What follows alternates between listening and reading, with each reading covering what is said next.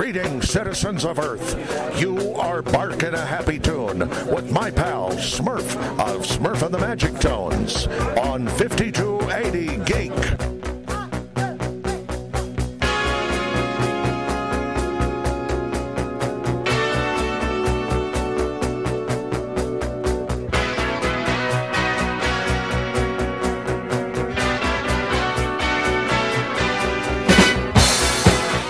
Live from the Vegas studios, it is Weekend Geek Update. Smurf here, along with our sponsor and our special bright, shiny person of the week, Suzy Q. Hello.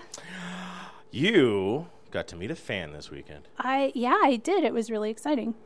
How often, I guess I can't ask that question because you've never done podcasts before. So what was it like to have a fan and they're like, we like your episodes the best? It was pretty great. We run into some people who are fans of the Suzy Q's work from time to time, but never someone specifically from the podcast before. That was pretty great. Red hates it because she's all like, you're just going to feed into his ego. Because every once in a while we're at a con and they're like, oh, I know who you are. Red's immediately like, go away. Well, in my everyday life, I'm content to just live on the sofa and go about my business. And so that we were out in public doing stuff, the Colorado Festival of Horror beer launch, it was pretty fun. It doesn't usually happen, so it warmed my black little heart. The emo inside of me is dancing, but moping at the same time. That's what I love, like the Charlie Brown. You got the one emo little girl that just kind of sits there and just does the little head pop side to side. People get a little confused because I'm always laughing and I have bright pink hair, but yeah, I like how you describe your soul as dark. It is. I'm all about industrial music and black clothes, and I wish every day was Halloween, so... Don't we all, though? Don't we all need Halloween every day? Yes. So what did you think of the beer? Okay, so let's catch everybody up. So Saturday was the Colorado Festival of Horror beer launch at Outworld Brewery. Yes. That you were at. We were at.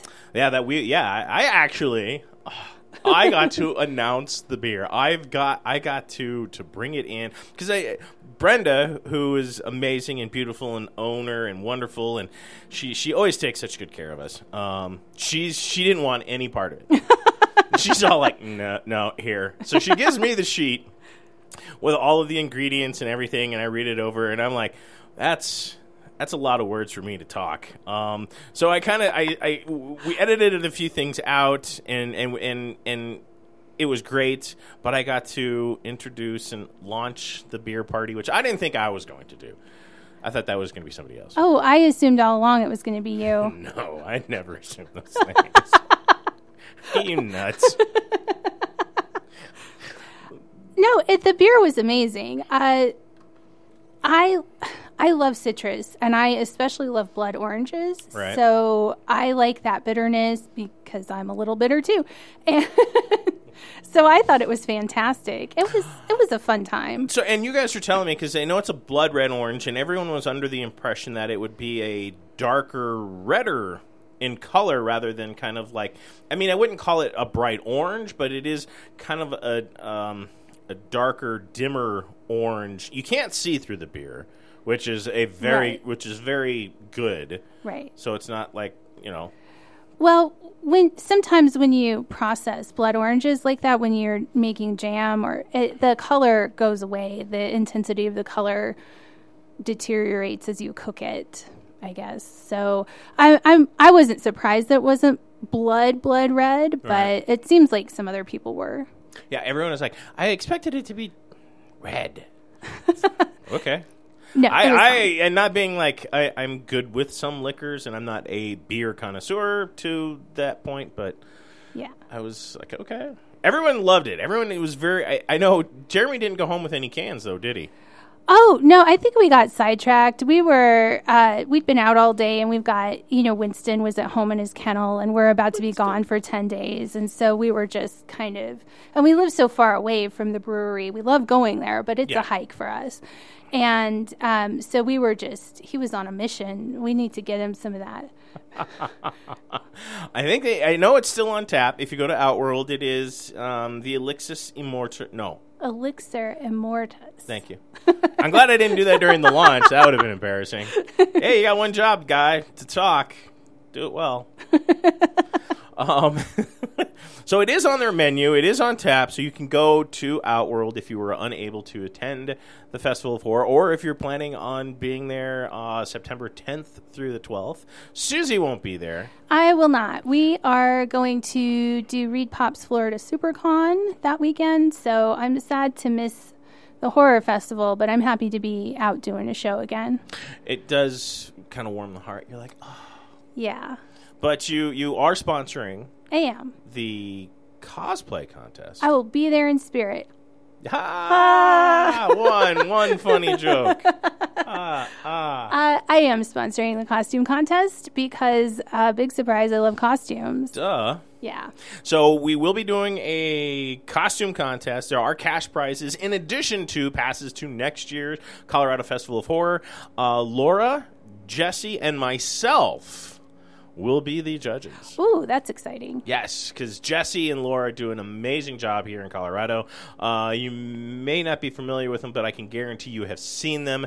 Jesse is a specimen of a human. He's, almost like 10 feet tall, and Laura's like itty-bitty. She's like, 4 foot.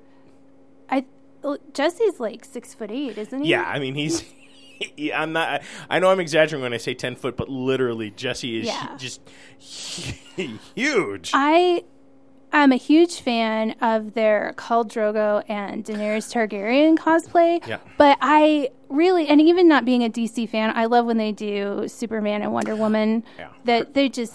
And then when they had the little Beeb, it was just great. Sometimes they dress the baby up. It's adorable. Although the baby's like 5 now. They got, in fact, the FanX, Denver FanX is using their cosplay picture as one of the promos. Amazing. Yeah. So he's Ares, God of War, and I forget what Laura's cosplay as in that picture, but I haven't seen the Ares God of War in person. I've only seen pictures of it. I've seen it in person, and again, the man is huge, and it's intimidating as hell. If I saw that man coming at me with like one of the big axes from the game, I'd be like, yeah, this is my end.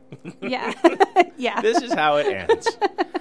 So the three of us will be there, and of course my experience as a cosplayer, although limited, is very extensive.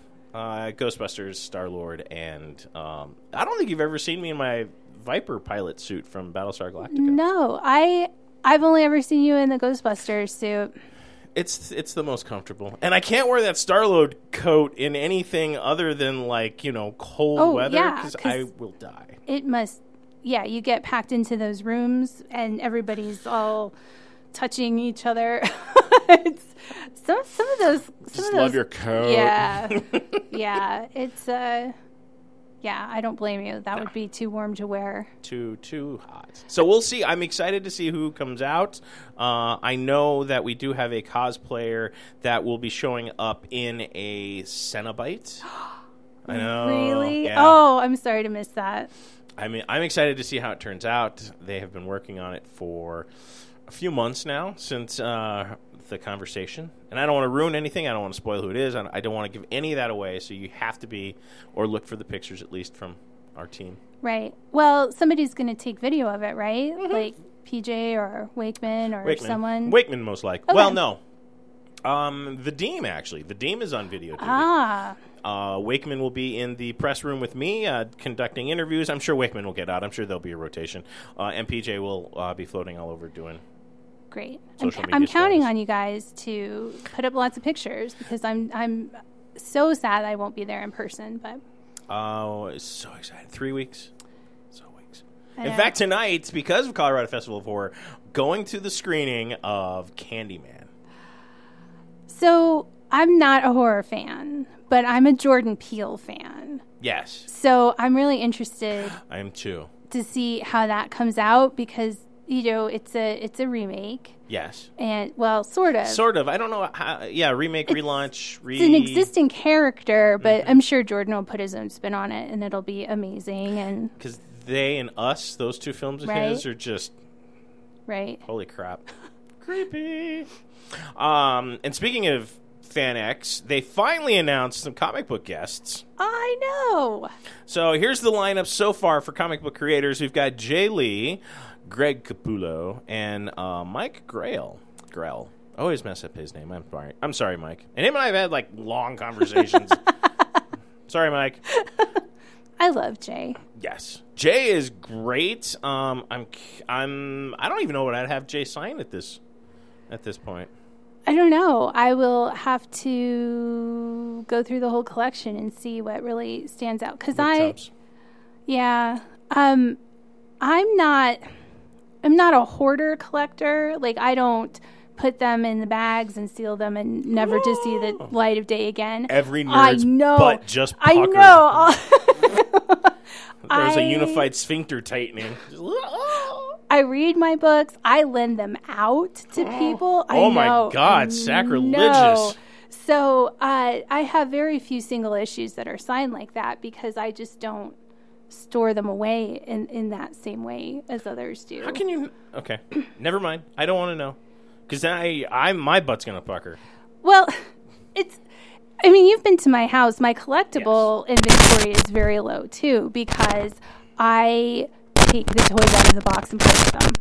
Well, to be fair, I do too. I mean, the days of buying one and buying two and shredding one are long gone. Right. That's not going to happen. But I mean, the whole thing of doing what's necessary for collecting and playing with your toys. I can call him back. Playing with your toys. I am for playing with your toys. Yeah. Well, and I do for story arcs that are really exciting.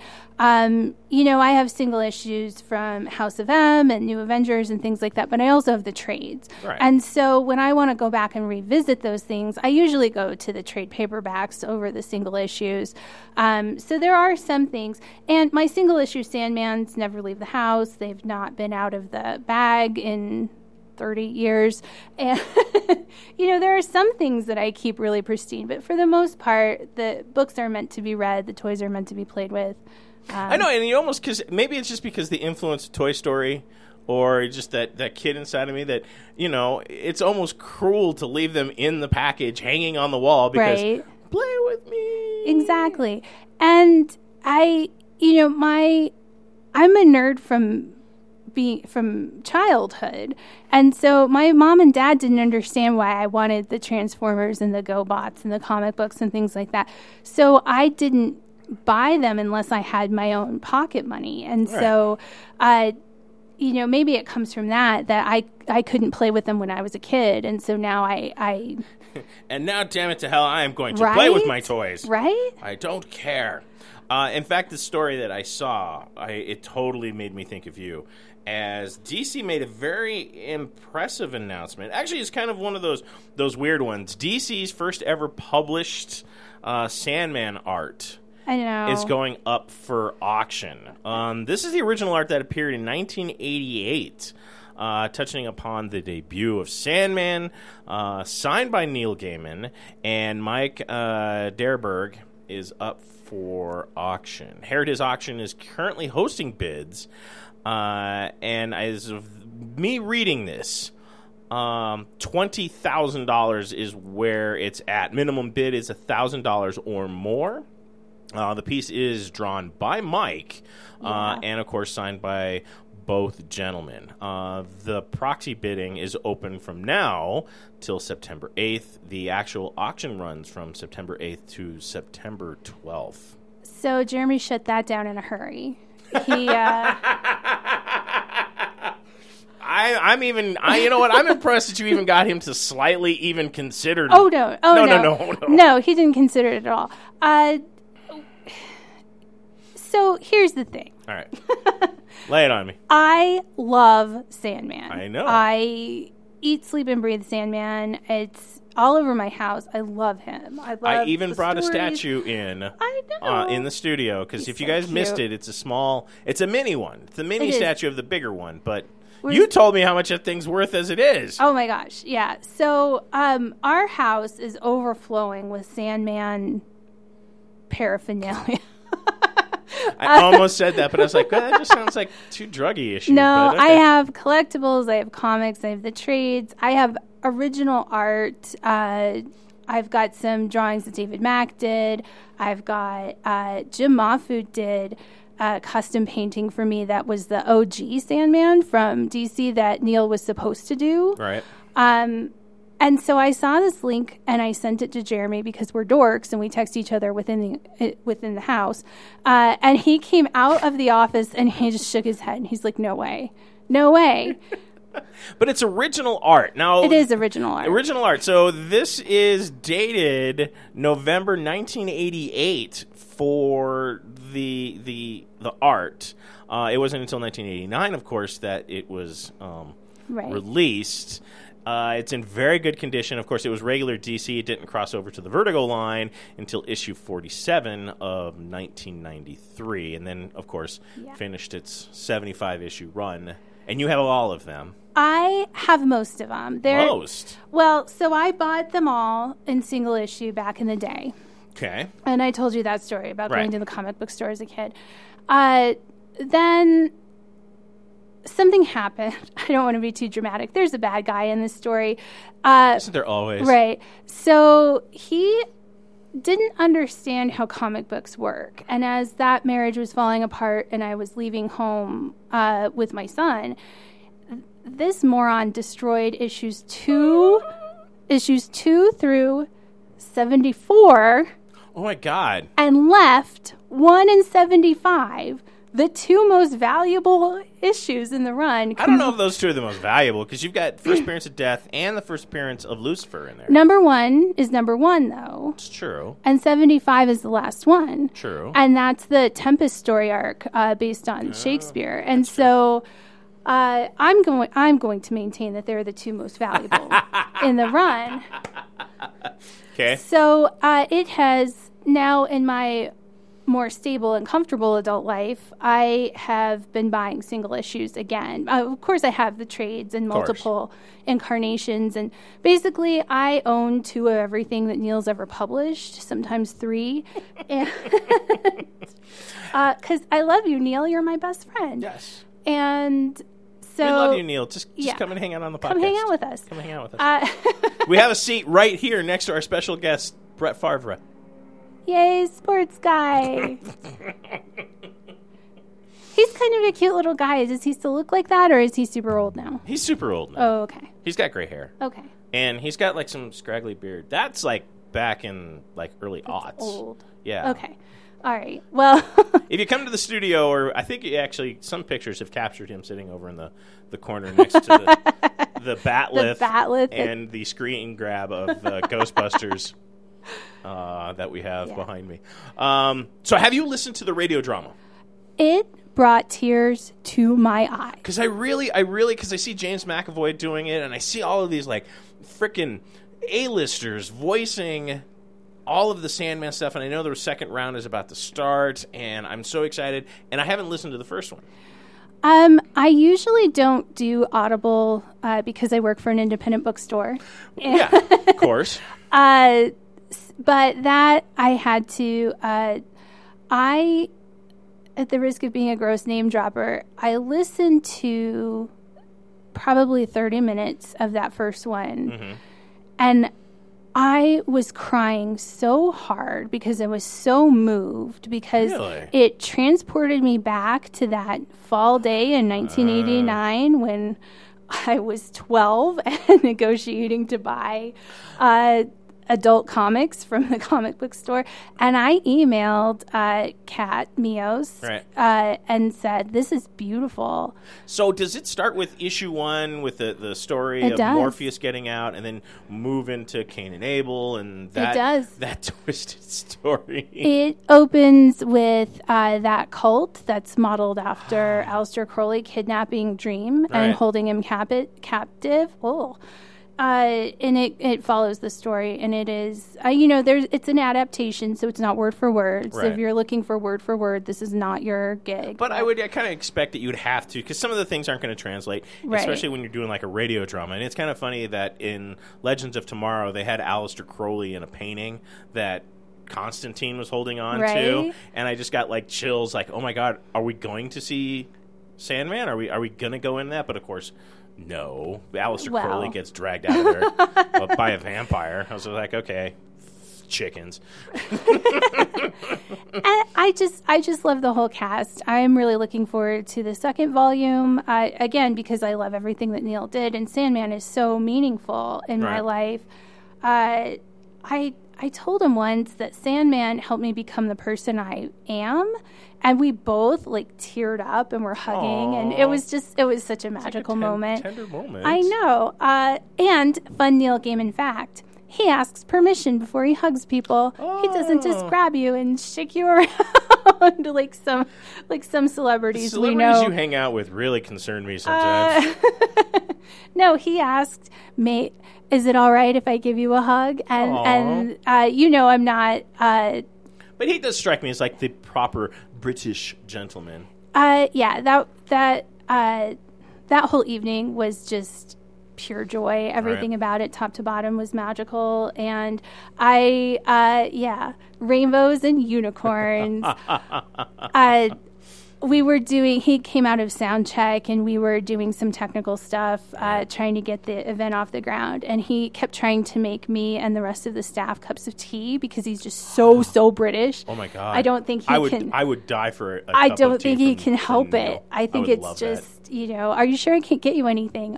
No, sir. You're the big star here. Let us get Let you us go. something. Neil, come to the studio. We have so many different things to make you tea, coffee. The studio is completely functional. Please come hang out. Yes. We could make an afternoon of it, and there'd be a massive wedding. We just sit around and we'll just cry. We'll just hold each other and cry Oh and my drink gosh. tea. It would be amazing. So anyway, back to the point of all of this is I sent Jeremy the text because I Right. have Google alerts on Neil Gaiman stuff. Big surprise. Big surprise. And he just came out of the office and was like, "No way. No, I'm not giving you thousands of dollars to buy." Well, like I said, as of right now, it's up to $20,000. Right. That costs more than my car. Next minimum bid, $1,000. Yeah. Yeah, and you drive a Beamer. It's used. We didn't buy it new. Gotta wind up the little key in the back. Yes. So do you own? Okay, so the radio drama, is it downloaded or did you buy a disc or?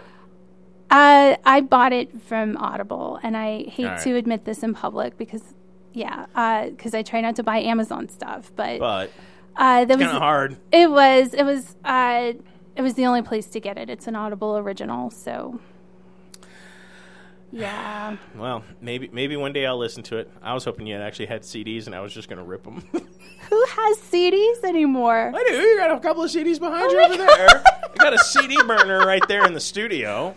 I actually just bought a CD recently because it had a bunch of stuff in it. It was a CD single, if you can believe that. It had like poster okay. and collectible cards and all kinds of stuff, stickers.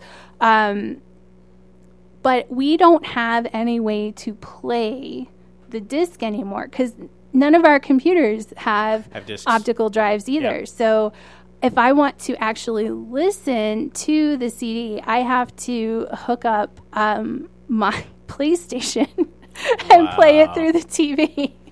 Wow.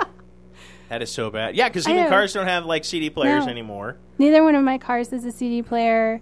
Yeah, I feel like because I've got that over there. It's a hard drive. It plays CDs. It Yeah. burns them. It copies them. It does all Yeah. sorts of neat stuff. It's a handy little tool It looks like it. in a studio. Well, I mean, you need it here, but at home, I just built a new computer a few weeks ago, and we had to go buy an optical disk drive so that I could load the operating system. Wow, that's pretty bad. Yeah.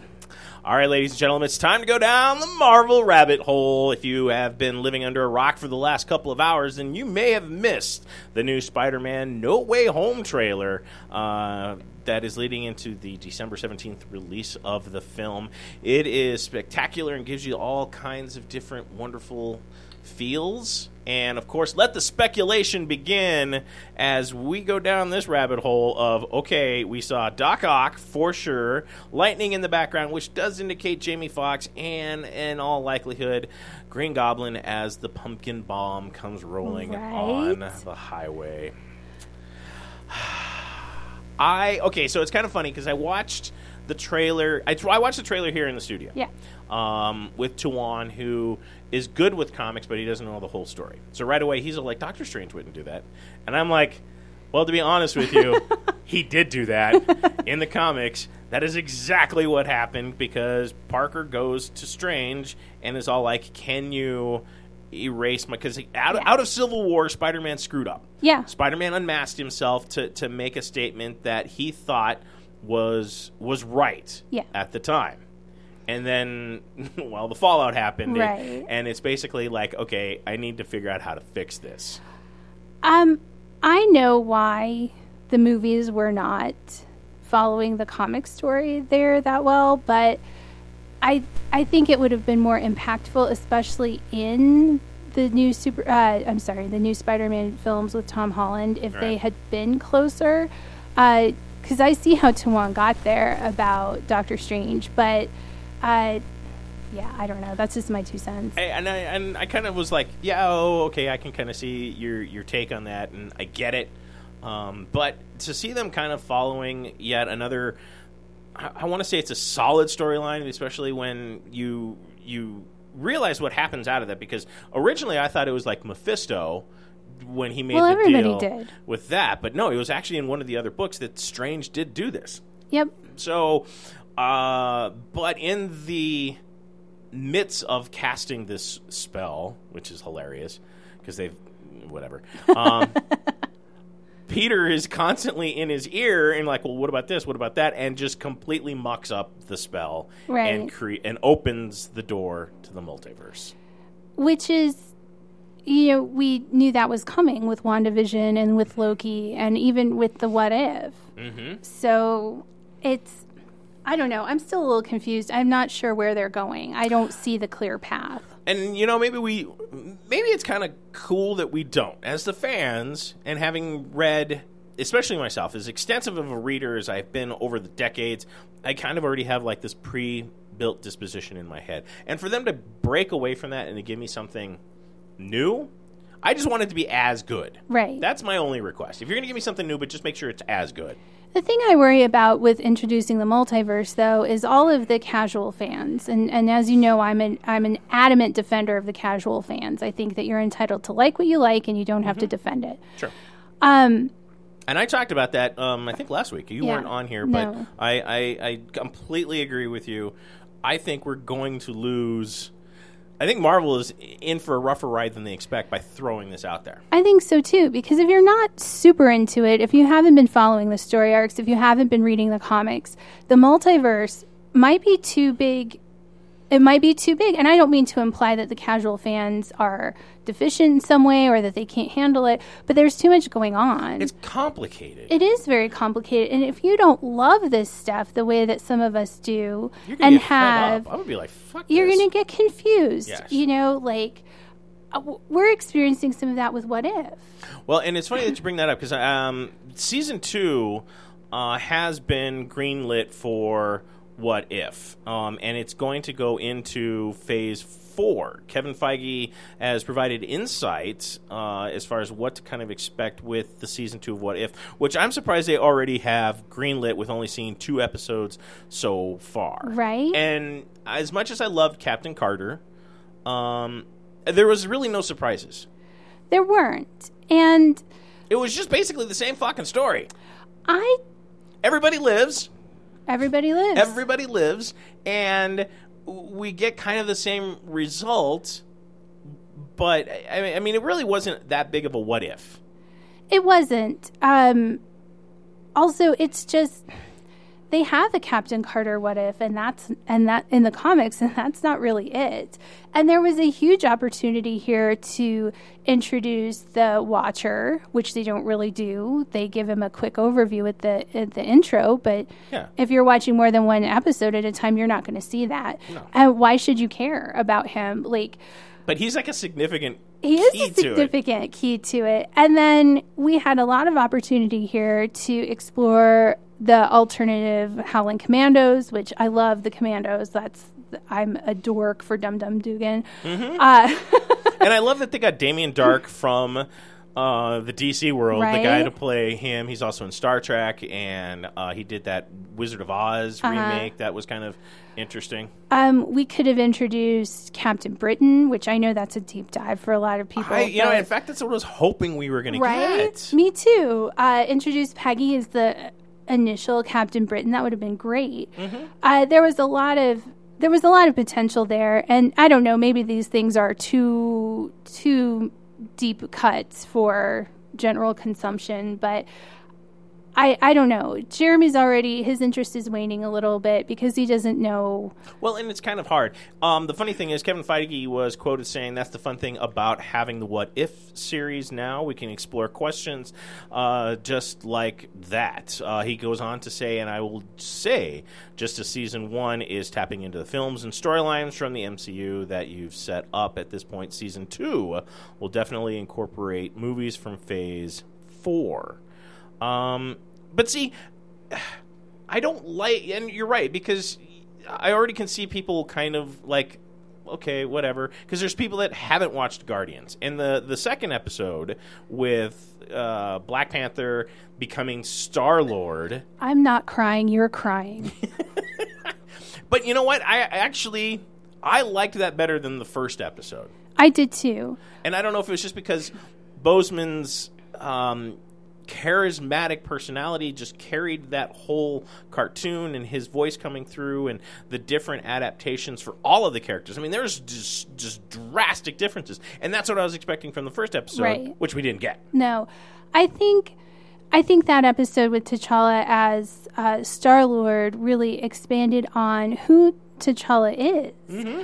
Oddly enough, as great as Chadwick Boseman was, and he was an excellent actor, and he really personified Black Panther incredibly well. They didn't get into, you don't really know who T'Challa is in his heart until the very end. Right.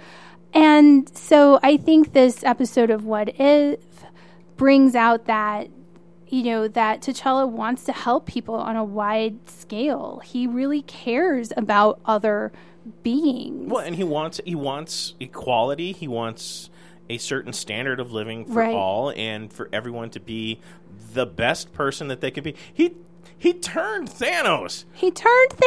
I'm like, what the hell? And what I really love is just that all of the voices are actors. I mean, with the exception of Hugo Weaving and Chris Evans, everyone has voiced their own characters. character. Yeah. And just to hear Josh Brolin all Thanos-y being just Thanos, I'm just like, oh, so cool. And that gag where everyone keeps telling him, yeah, it still sounds like genocide. It still sounds like genocide. That's a funny gag. Yes. That was very charming. And they brought back Howard. Yeah. Howard the Duck. I mean, where did that come? Is that just fan service for the comic nerds? Maybe.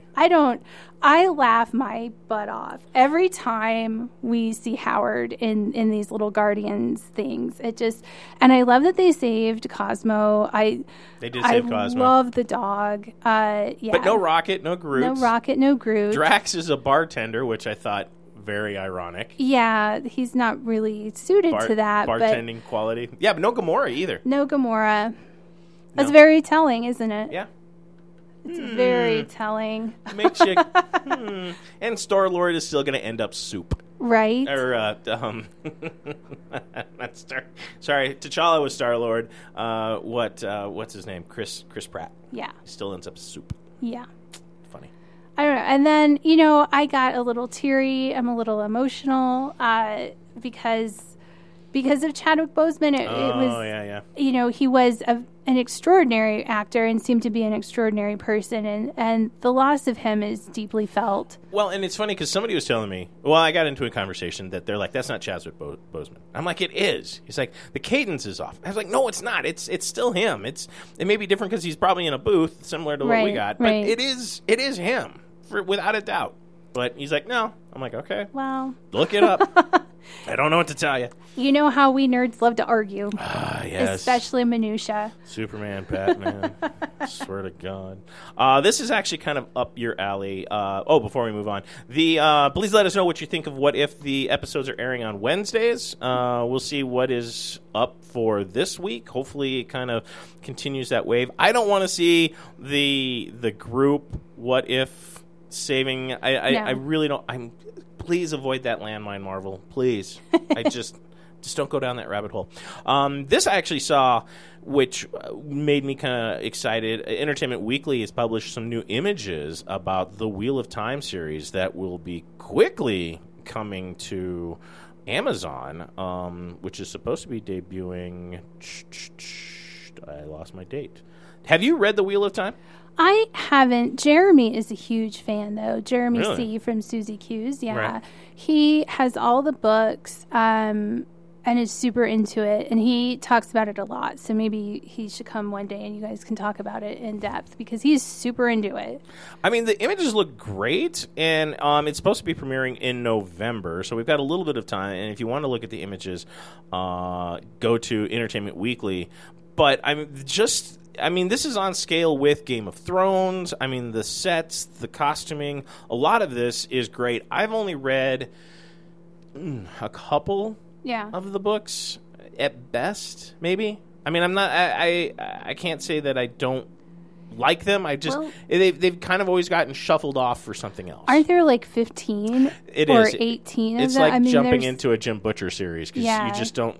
There's so many books. You're like, well, fuck me. Yeah, Jeremy's really into it, and he talks about the logistics of getting those last books published because Robert Jordan passed away. Yep, and that's correct. Like he just that's his thing, and so we have them all, however many of them there are, which sounds like a funny thing to say, but I don't know if you've seen the room we use as our reading room, but there's a lot of books there. So 15 or 18 more are kind of go unnoticed. Kind of coming on their way. That's just one more stack. Yeah. Who cares? Yeah. I'm excited to see it. But I almost, when I look at this, I almost wish they would have done Discworld. You know, I love Discworld. I love Discworld, and I think that there's so many good stories that haven't been told, and if Amazon, tackled that. I mean, as much as I love Good Omens, I don't know if I'm like 50-50 on them continuing with Good Omens 2. Yeah, that kind of surprised me. That's a little bit of a curveball. But if they were to do a Discworld series and just get that going. There is one. Yeah, but there's only 4 films. And no.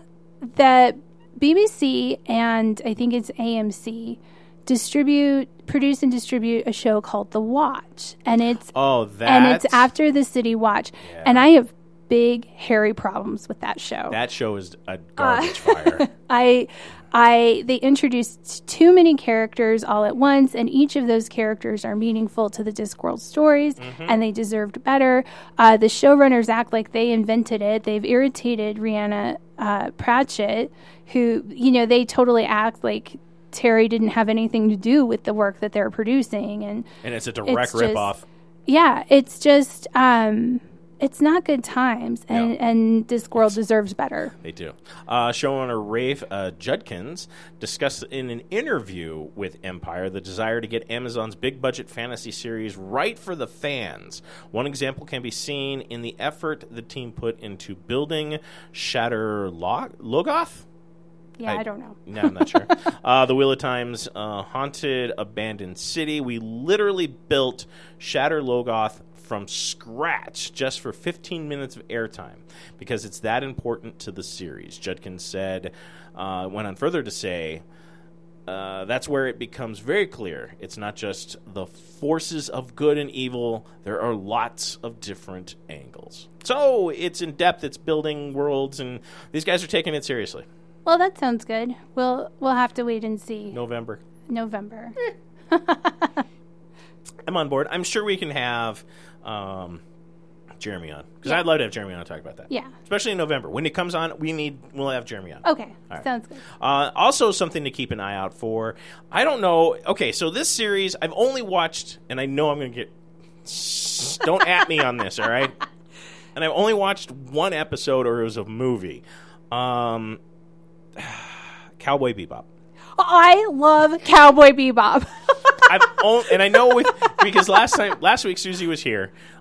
She came by to pick up some stuff, and she's into the K-pop dramas. I am. And of course, I threw Korean Odyssey. So did Red and I both threw that at you. Yes, both of you recommended that. And that is a great series. But Cowboy Bebop released photos for the new series that is premiering November 19th.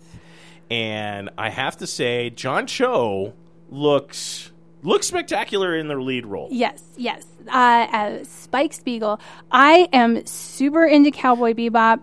My previous Welsh Corgi was named Ein. He was a living, breathing cosplay. The trio with her Right? walking the Corgi. Oh. I couldn't swipe that picture off the internet, but it was hilarious. We used to make Ein. His collar was red. He had a gold circular tag that said his name on it. My Ein puppy. He was a 17-year-old Corgi. We loved him, and I named him after Cowboy Bebop. I bought a Corgi because of Cowboy Bebop. We listened to the music. The soundtrack is incredible. I have digital files. I have them on CD, which I can't play anymore. I even bought... Just bring it in. I'll record it onto a jump drive for you. Well, last year, they released a collector's edition vinyl. It's 180-gram colored vinyl. One disc is purple and white marble, and the other is orange and white marble. And it's the first soundtrack, because they put out like 5 soundtracks for this show. It's incredible. It was. You need to bring that in so we can put it on the big speakers. Oh yeah, I'll bring it next time. It's incredible. It sounds incredible. I love those heavy press vinyl though. They just hold up better. It was one of the first series to incorporate wide-scale computer animation, and that animation holds up. It looked great. I mean, even the movie that I watched. Yeah. I mean, and I know it was older, but I still dug it, and I really digged the story. But unfortunately, Cowboy Bebop was not as accessible as I thought it would be. Because some of the stuff I was like trying to find, and it's almost as bad as Ranma, because there's so many different stories, and there's other things, and there's like other productions. They shift, houses and shit like that, and I was just like, all right, screw it, I gave up. Well, I still have them on DVD, so I can lend you the DVD. They look like little records. The print on the DVD. I'll watch them. The music is so good. The music composer Yoko Kanno is amazing. I love everything about Cowboy Bebop. I'm really excited because I feel like the Netflix production is doing what you were saying Wheel of Time wants to do. They want to do it right for the fans because this is a hot button issue. If they jack it up, they are going to get so much hate mail. Well, even John Cho, I mean, he's been Marvelized. There was a picture I saw him where he's just ripped. And, I mean, he's definitely gone through the training, and he's definitely far from Harold and Kumar days at this point. And, I mean, even, like, that picture of them is actually, I mean, that is exactly what I imaged for the show. And the textures, the setting, all of it looks spot on. Well, and they have members of the original production team on the Netflix production. So I'm hoping, that I'm so excited about it. It's one of those things, like, I'm kind of holding my breath. The same with the Sandman casting. I'm kind of holding my breath. I'm trying not to pass judgment. I'm usually a defender of the changes that need to happen when you move through adaptations. Right. But, yeah, if they... Oh, my gosh. Faye looks amazing. I know. If they jack this up... the suit. I mean, I looked at his suit, and I'm just like... I want to go buy that. I really want that suit now because I see the tailoring and all of that. And look, like I said, little corgi. Just I know. It's a good fur day. It's a good fur day for the corgi.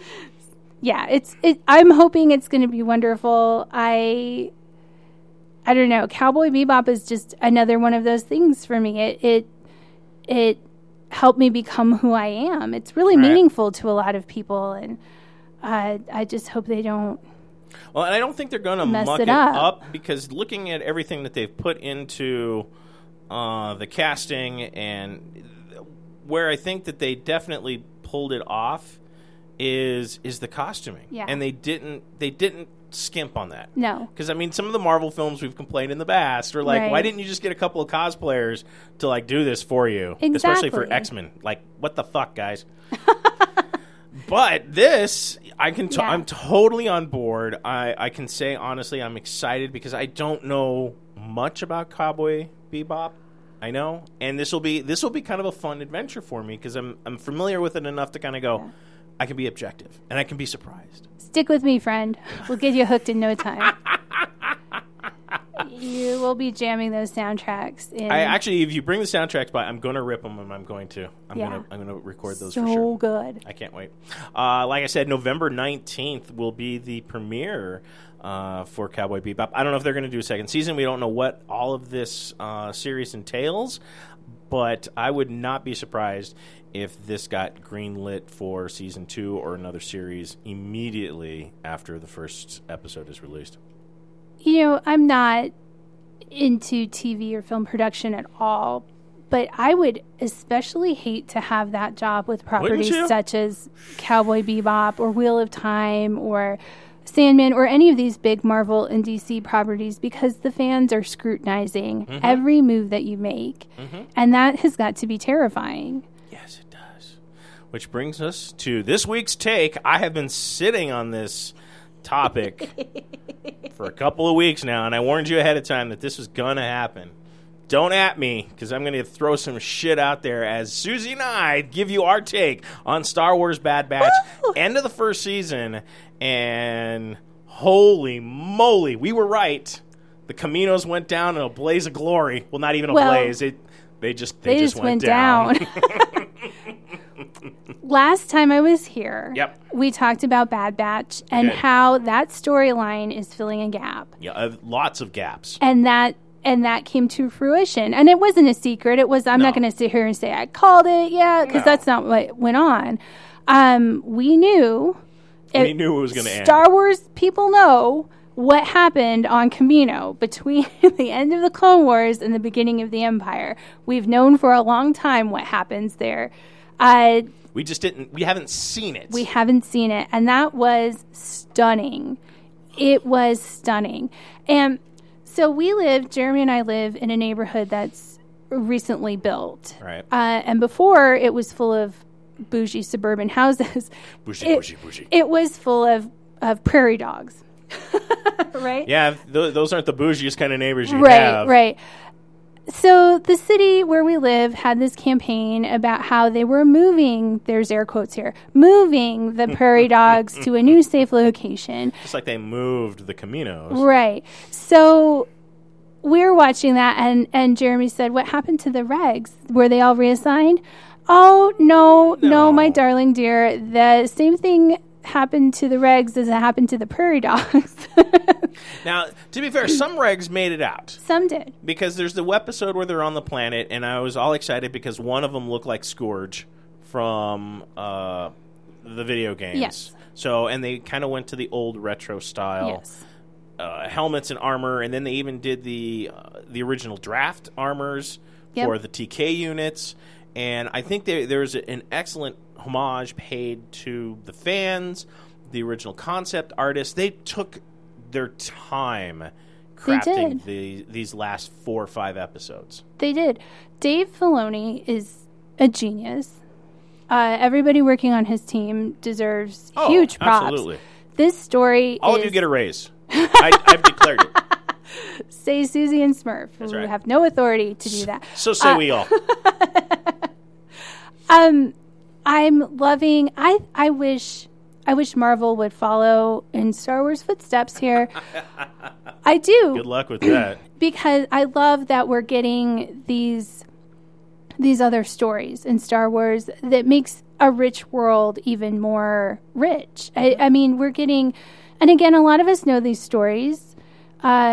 from way back when, and people will say no, but Disney threw away the Legends canon, but they're bringing a lot of it back. They're bringing a lot of it back, and there's some of it. I mean, even in the book, some of it's alluded at, right? But it's never been like front and center. No, it's never been unearthed, and it's always been kind of like in rumors. And it's funny because when you look at the Clone Wars, when Obi-Wan is trying to find out who the Caminos are, and he's that's part of those cloners, you know, and they're still kind of like living in infamy even when they're still alive. So it's just so amazing how Filoni has connected all of these different components, even from the expanded universe that Dark Horse had and all of the other comics. Because I think, and here's one of my big reveals, my big theory, that we are going to get C'baoth. Because at the very end of, I know, spoilers, if you haven't watched it. It's been 2 weeks. My bad. I mean, I know people have lives to lead, but it's also been 2 weeks. It's also been 2 weeks. And I don't think it's going to come as a surprise. And a lot of people are probably sitting there scratching their head right now. Who the fuck is C'baoth? If you read Heir to the Empire by Timothy Zahn. Yes, which is excellent. Which is excellent. Because Tim is excellent. He is. And I know he's a little cranky when you talk about this series, because this is supposed to be the follow-up to Jedi. Right. And it does immediately take place like 5 years after Jedi. But there is still an evil Sith Lord that Palpatine sticks on this planet in a pyramid and is sitting on the stockpile the Emperor has. A jungle planet? A jungle planet. In a pyramid. In a pyramid. That nobody knew about. Not a single soul. Imagine that. And then, with the final closing scene that we get the Camino scientist being shuttled off of a spacecraft to a giant pyramid on a jungle planet. Now, if you have read the books, you know exactly what I'm talking about. There is, because in Heir to the Empire and then Dark Force Rising, we get Emperor Palpatine back with a cloned body, which I think this is setting all of this storyline up, where we will have the introduction to the clones, where for the Emperor, Palpatine clones. Yeah, the Palpatine clones. Well, we've been getting those little breadcrumbs in the final trilogy. Yep. In the Rey trilogy, we see that. We see that in The Mandalorian. Yep. There's a little tiny peek, blink and you'll miss it, in Rebels. Yep. At the last episodes of the Clone Wars that they redid over the Netflix ending of Clone Wars, there's a little blink and you'll miss it. Like, you have to be really paying attention to you. Like, you have to be super invested in it. We saw some of the Dark Troopers at the end of Bad Batch. Crosshair is looking like he is the original Dark Trooper. I know. With the magazines on the shoulder. So I think we're starting to see all of these breadcrumbs and these other stories from Dark Horse and all that. And if we get, and I'm really leaning towards C'baoth is sitting in that pyramid, guarding all the Emperor's prized possessions, all his shit that he's just stockpiling. So that raises the question: how does C'baoth? Can he figure it? Can Filoni pull this off? I honestly hadn't thought about C'baoth until you brought him up, and we talked about it just in passing for a minute last week. But honestly, like, that's been stewing. It's been marinating in my little brain the past week, and I think you're onto something. I think I'm onto something. Yeah, we'll have to wait and see. And I don't know. It's just this little chunk of Star Wars history, like you said, it's something that we know if you've been reading, if you've been following along all of these years, and to see these things bubble to the surface, it's so exciting. And it's a nice little fan service. And C'baoth is a clone of the original C'baoth. Yes. Who got whacked, and the Emperor made a dark Jedi Lord who's freaking batshit crazy. Let's just, no mistake about this. C'baoth is absolutely off his rocker. But out of this series also comes Grand Admiral Thrawn. Right. Who we got dropped again in Mando. Yep. And it looks like that's going to be the primary storyline for the Ahsoka series, which I'm super excited about. And Ezra Miller. I know. I thought be coming back for a moment, until that lightsaber lit up in that Mando episode, I thought it might be Ezra coming for Grogu. Oh, yeah. Just for a moment. I think what we got was way better. I agree. I'm not. Much better. Just for a moment, though, I was like, "Is that Ezra?" And it Yeah, wasn't well, the where only would one. Ezra get a hold of an X-wing? I don't know. I was just so excited. Oh, it's a Jedi. Yeah, I was just so excited. I wasn't sure what to expect. I thought it was going to be Filoni coming in with like a Right. heavy blaster. Well, let me Filoni to the rescue. let me leave this and right. for you to ponder for a while until we get more Mando. Okay. I think that, oh my gosh, his name just dropped out of my mind. The Imperial who kidnapped Grogu. What is his name? I can't believe I just lost it. Giancarlo Esposito. What is his character's name? Yeah. Now you got that. Anyway. You pushed it out of my head. Grand Admiral I Ceviche. No, I don't know what it is. Hold on. I think he's a clone. What? I think How did you get to a clone out of him? I think he's a clone. Because if you go back to season 1, when he corners them in the cantina Right. and is blowing things up with the 501st, which, yay, all of the characters say, I thought he was dead. Grief Karga says, I thought he was dead. Cara Dune says, I thought he was dead. And then there he is. And then he crashes his TIE fighter and doesn't seem to be injured. Right? Every time they think he's dead, he comes back. And Moff Gideon. Oh my gosh, I can't believe that went completely out of my head. Yeah. I think Moff Gideon's a clone. I don't think he's a Force-sensitive clone, which was the project, but I think he's a clone. Interesting. Yeah. Yeah, but they do that all the time where they're like, I thought you were dead. Right. You know. I know they do. And again, I've freely admitted that I'm bad at this game, at guessing. Like, I'm not good at it. But I think he's a clone. I'm eager to see Thrawn on the big screen. I love Thrawn. Wonder, I don't know if we'll see, I don't know. It's a question of where he's going to show up. I think he starts in Ahsoka, because they're planning more films. Yes. So I don't think that his storyline will be resolved in the Ahsoka series. I think they'll introduce him. I think they'll fight. And then I think it goes on to a different film. But again, I'm bad at this game, so don't take anything I say too seriously. I mean, I was just happy that we saw, because we don't know where Moff Gideon it hails from. No. Because to be fair, I thought all the Moffs were with Tarkin on the Death Star. Me too. So to have one pop up out of nowhere is kind of weird. Which is why he's a clone. And I mean, and Grand Admiral Thrawn is like the last of the Grand Admirals. Yes.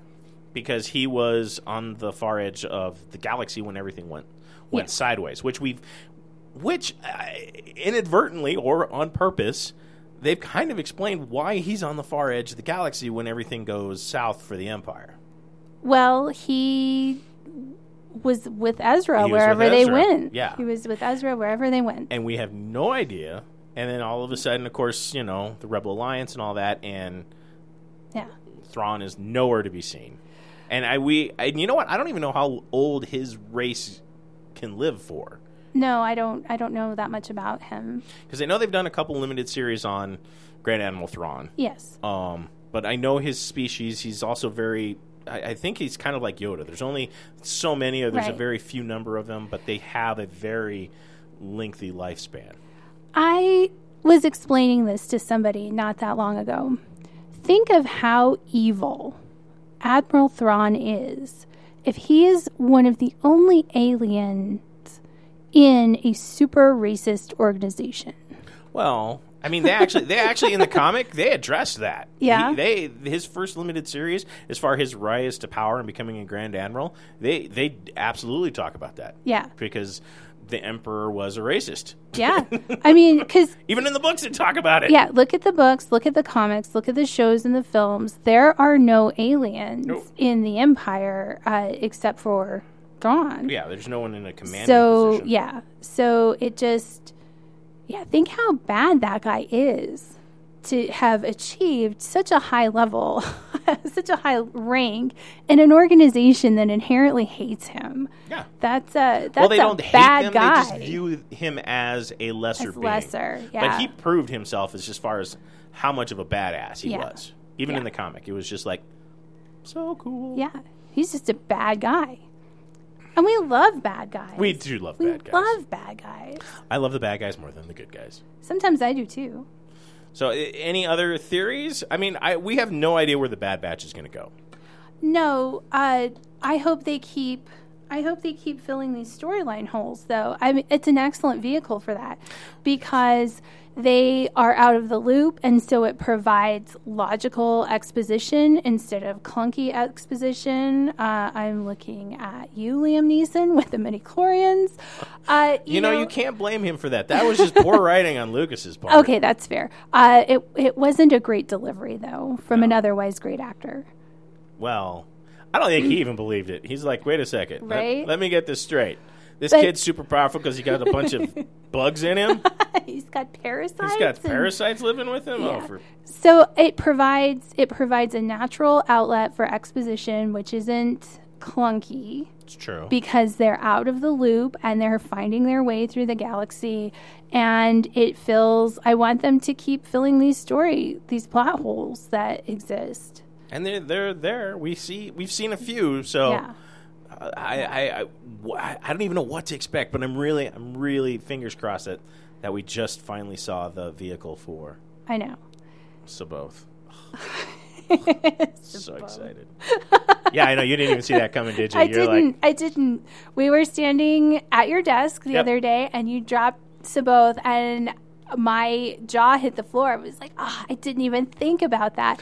I don't think anyone really has because nobody else is. I haven't heard anyone else with this Right. theory from out of my head. So, and I haven't. I've been very particular about sharing it.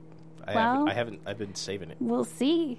I could be see. wrong. I've been wrong before. It's not very often, but it Well, happens. that's a nice change because I'm always wrong. I make these guesses and then they're wrong. Oh, this just leaked. What If promotes a new episode with Nick Fury and Black Widow posters? Okay. I love Nick Fury. I do too. I liked Nick Fury when he was great until they made him kind of an incompetent idiot in Captain Marvel. What the hell? What else? Any other drops? Nothing. That looks like everyone's just going nuts over Spider-Man. Yeah. The nerds, like I said, let the speculation begin as that continues to go like wildfire. There is, Morbius is kind of hint in the trailer with the little skeleton, or the vampire head Right. hanging on the light. Like a nice subtle little nod. I guess that's kind of it. So we'll get Bad Batch back. We don't have long to wait until we get Mando and the Book of Boba. The Book of Boba Fett. Yeah, So excited about that. very, very, very. So let me say something kind of questionable there. Okay. I'm ready. Lay it on me. When Fennec Shand and Boba Fett take over Jabba's palace. Jabba's palace, Right.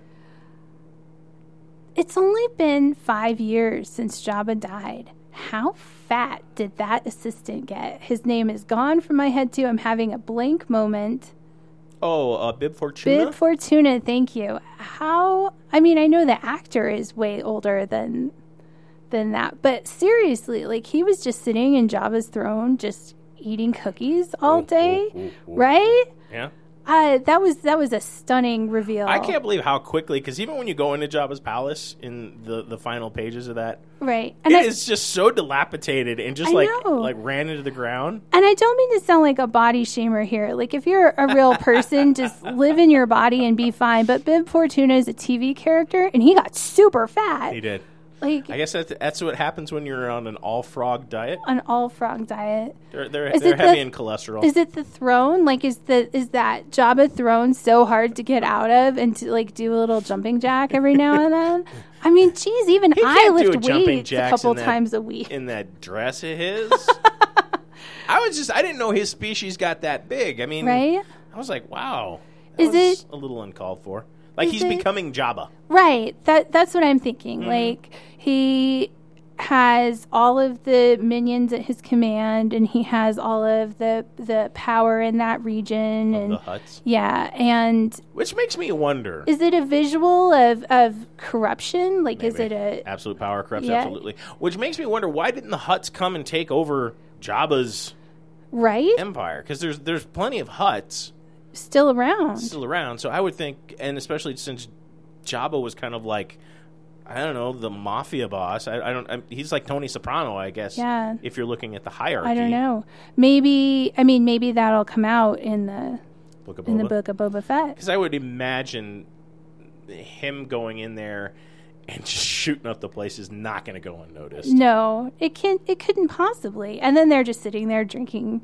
Yeah. Drinking And where does the Crimson booze. Sun figure in on all of this? I don't know, because that's still a thread that's hanging, because we hear Crimson Dawn in Clone Wars, Yeah. and then Crimson Dawn comes up in that questionable Han Solo film, and then I know we're going to get Darth Maul in the Kenobi series, but there's no real resolution to that. No. Well, I mean, we know Darth Maul starts it, Right. so, and he was basically kind of the kingpin to it. But, Yeah. And we still don't know how. Yeah, there's so many questions, and I like it. The little breadcrumbs, just kind of. Right. You have to watch all of it to see how it fits And together. all of these things connect back to the Skywalker stories, but they're not dependent. they're not on dependent it, which on is it. Great. Which is my point with Marvel, is there's a lot of stories to tell that have nothing to do with the X-Men or the Avengers, and I think that they might do better to follow that model. I think so. I agree. Well, there you have it. That about wraps our time for today. Yay. Do you have anything else? Any parting pearls of wisdom? No. No. Go to the Colorado Festival of Horror, Yes. September 10th through 12th. Yes. Sign up for the costume contest. Yes. Drink some beer. Take some pictures. Yes. Come and hang out with me and the rest of the 5280 crew. Red will be there. She's got a Red will book. be there. Go buy Red's book because it's adorable. It is adorable. And Red actually will be on next week. Oh, yay. I'll have Red. Red returns. Red's triumphant returns. return to the podcast. Red hasn't been on in 2 years. Well, because she's been working on this book. She's been working on her book, and she's got her stuff. I cannot monopolize all of Red's time. No. But Red will return for next week's episode, and Yay. we will talk about Little Boo. And I talked her into the she hates me because I totally screwed her with this. The airport DIA Right. was taking submissions from artists to decorate like a part of the Concorde. Oh, good. And they wanted something that was influential from Colorado that they could use as, markers along the airport so you don't get as lost. So I turned Red onto it. And, of course, her brain went in overdrive and is already feverishly working Oh, good. on her submission. Oh, I'm so glad. I'm very fortunate to know She so hates me. many artists. Red is incredible. I'm going to drop this crazy plug here. My friend Scott Hildebrand is having a display at Meow Wolf. Does he really? Yeah. Good for him. Yeah. So Way to go, Scott. you may know Scott as Mr. Christmas. You Yep. may know him as just Scott, but he is going to have a display at Meow Wolf. I'm so freaking proud of him. I'm proud of Red and her glorious book. I'm proud of you and Brett for putting on the horror festival. Like, I know some really incredible people. Oh, you're just saying that. Yeah, I I'm am. just- no, She's no like, kidding. You just guys wait are till I great. get off the air. I'm going to tear you apart. No. No. I'm so excited for everybody. Good job. Yeah. And I think Red is actually going to compete in the draw-off. Crozier asked her if she would be interested. Oh, that's amazing. Yeah, so she's all like, should I do it? I'm like, yeah, you should do Yes. it. Yes, Red, you should do So it. she said, okay, I'll do it. So there'll be lots to go on at the Colorado Festival of Horror. Of course, BJ Wakeman, myself, a lot of people don't know Vadim, but he is a spectacular photographer and videographer. He's a member of the team. Only one that'll be missing will be you. Sorry. Hey, you got to go to Florida. I got another gig. I've got to go eat Cuban food and wade in the ocean. It's a hard life, but Splashy, splashy, splashy, splashy. yeah. So on that bombshell, you can go to SusieQs.com, check out her wares, her latest and greatest Please designs. Pick up a couple things. Christmas is right around the corner. It is. Clock is ticking. Scarily. Just over 100 days. 150. And if you're the type that 58. likes to give special presents on Halloween, this is something Right? you must do. It's the way it's going. Agreed. And on that bombshell, we shall say goodnight, goodbye, so long, till next week. But in the meantime, run fast, laugh hard, always be kind.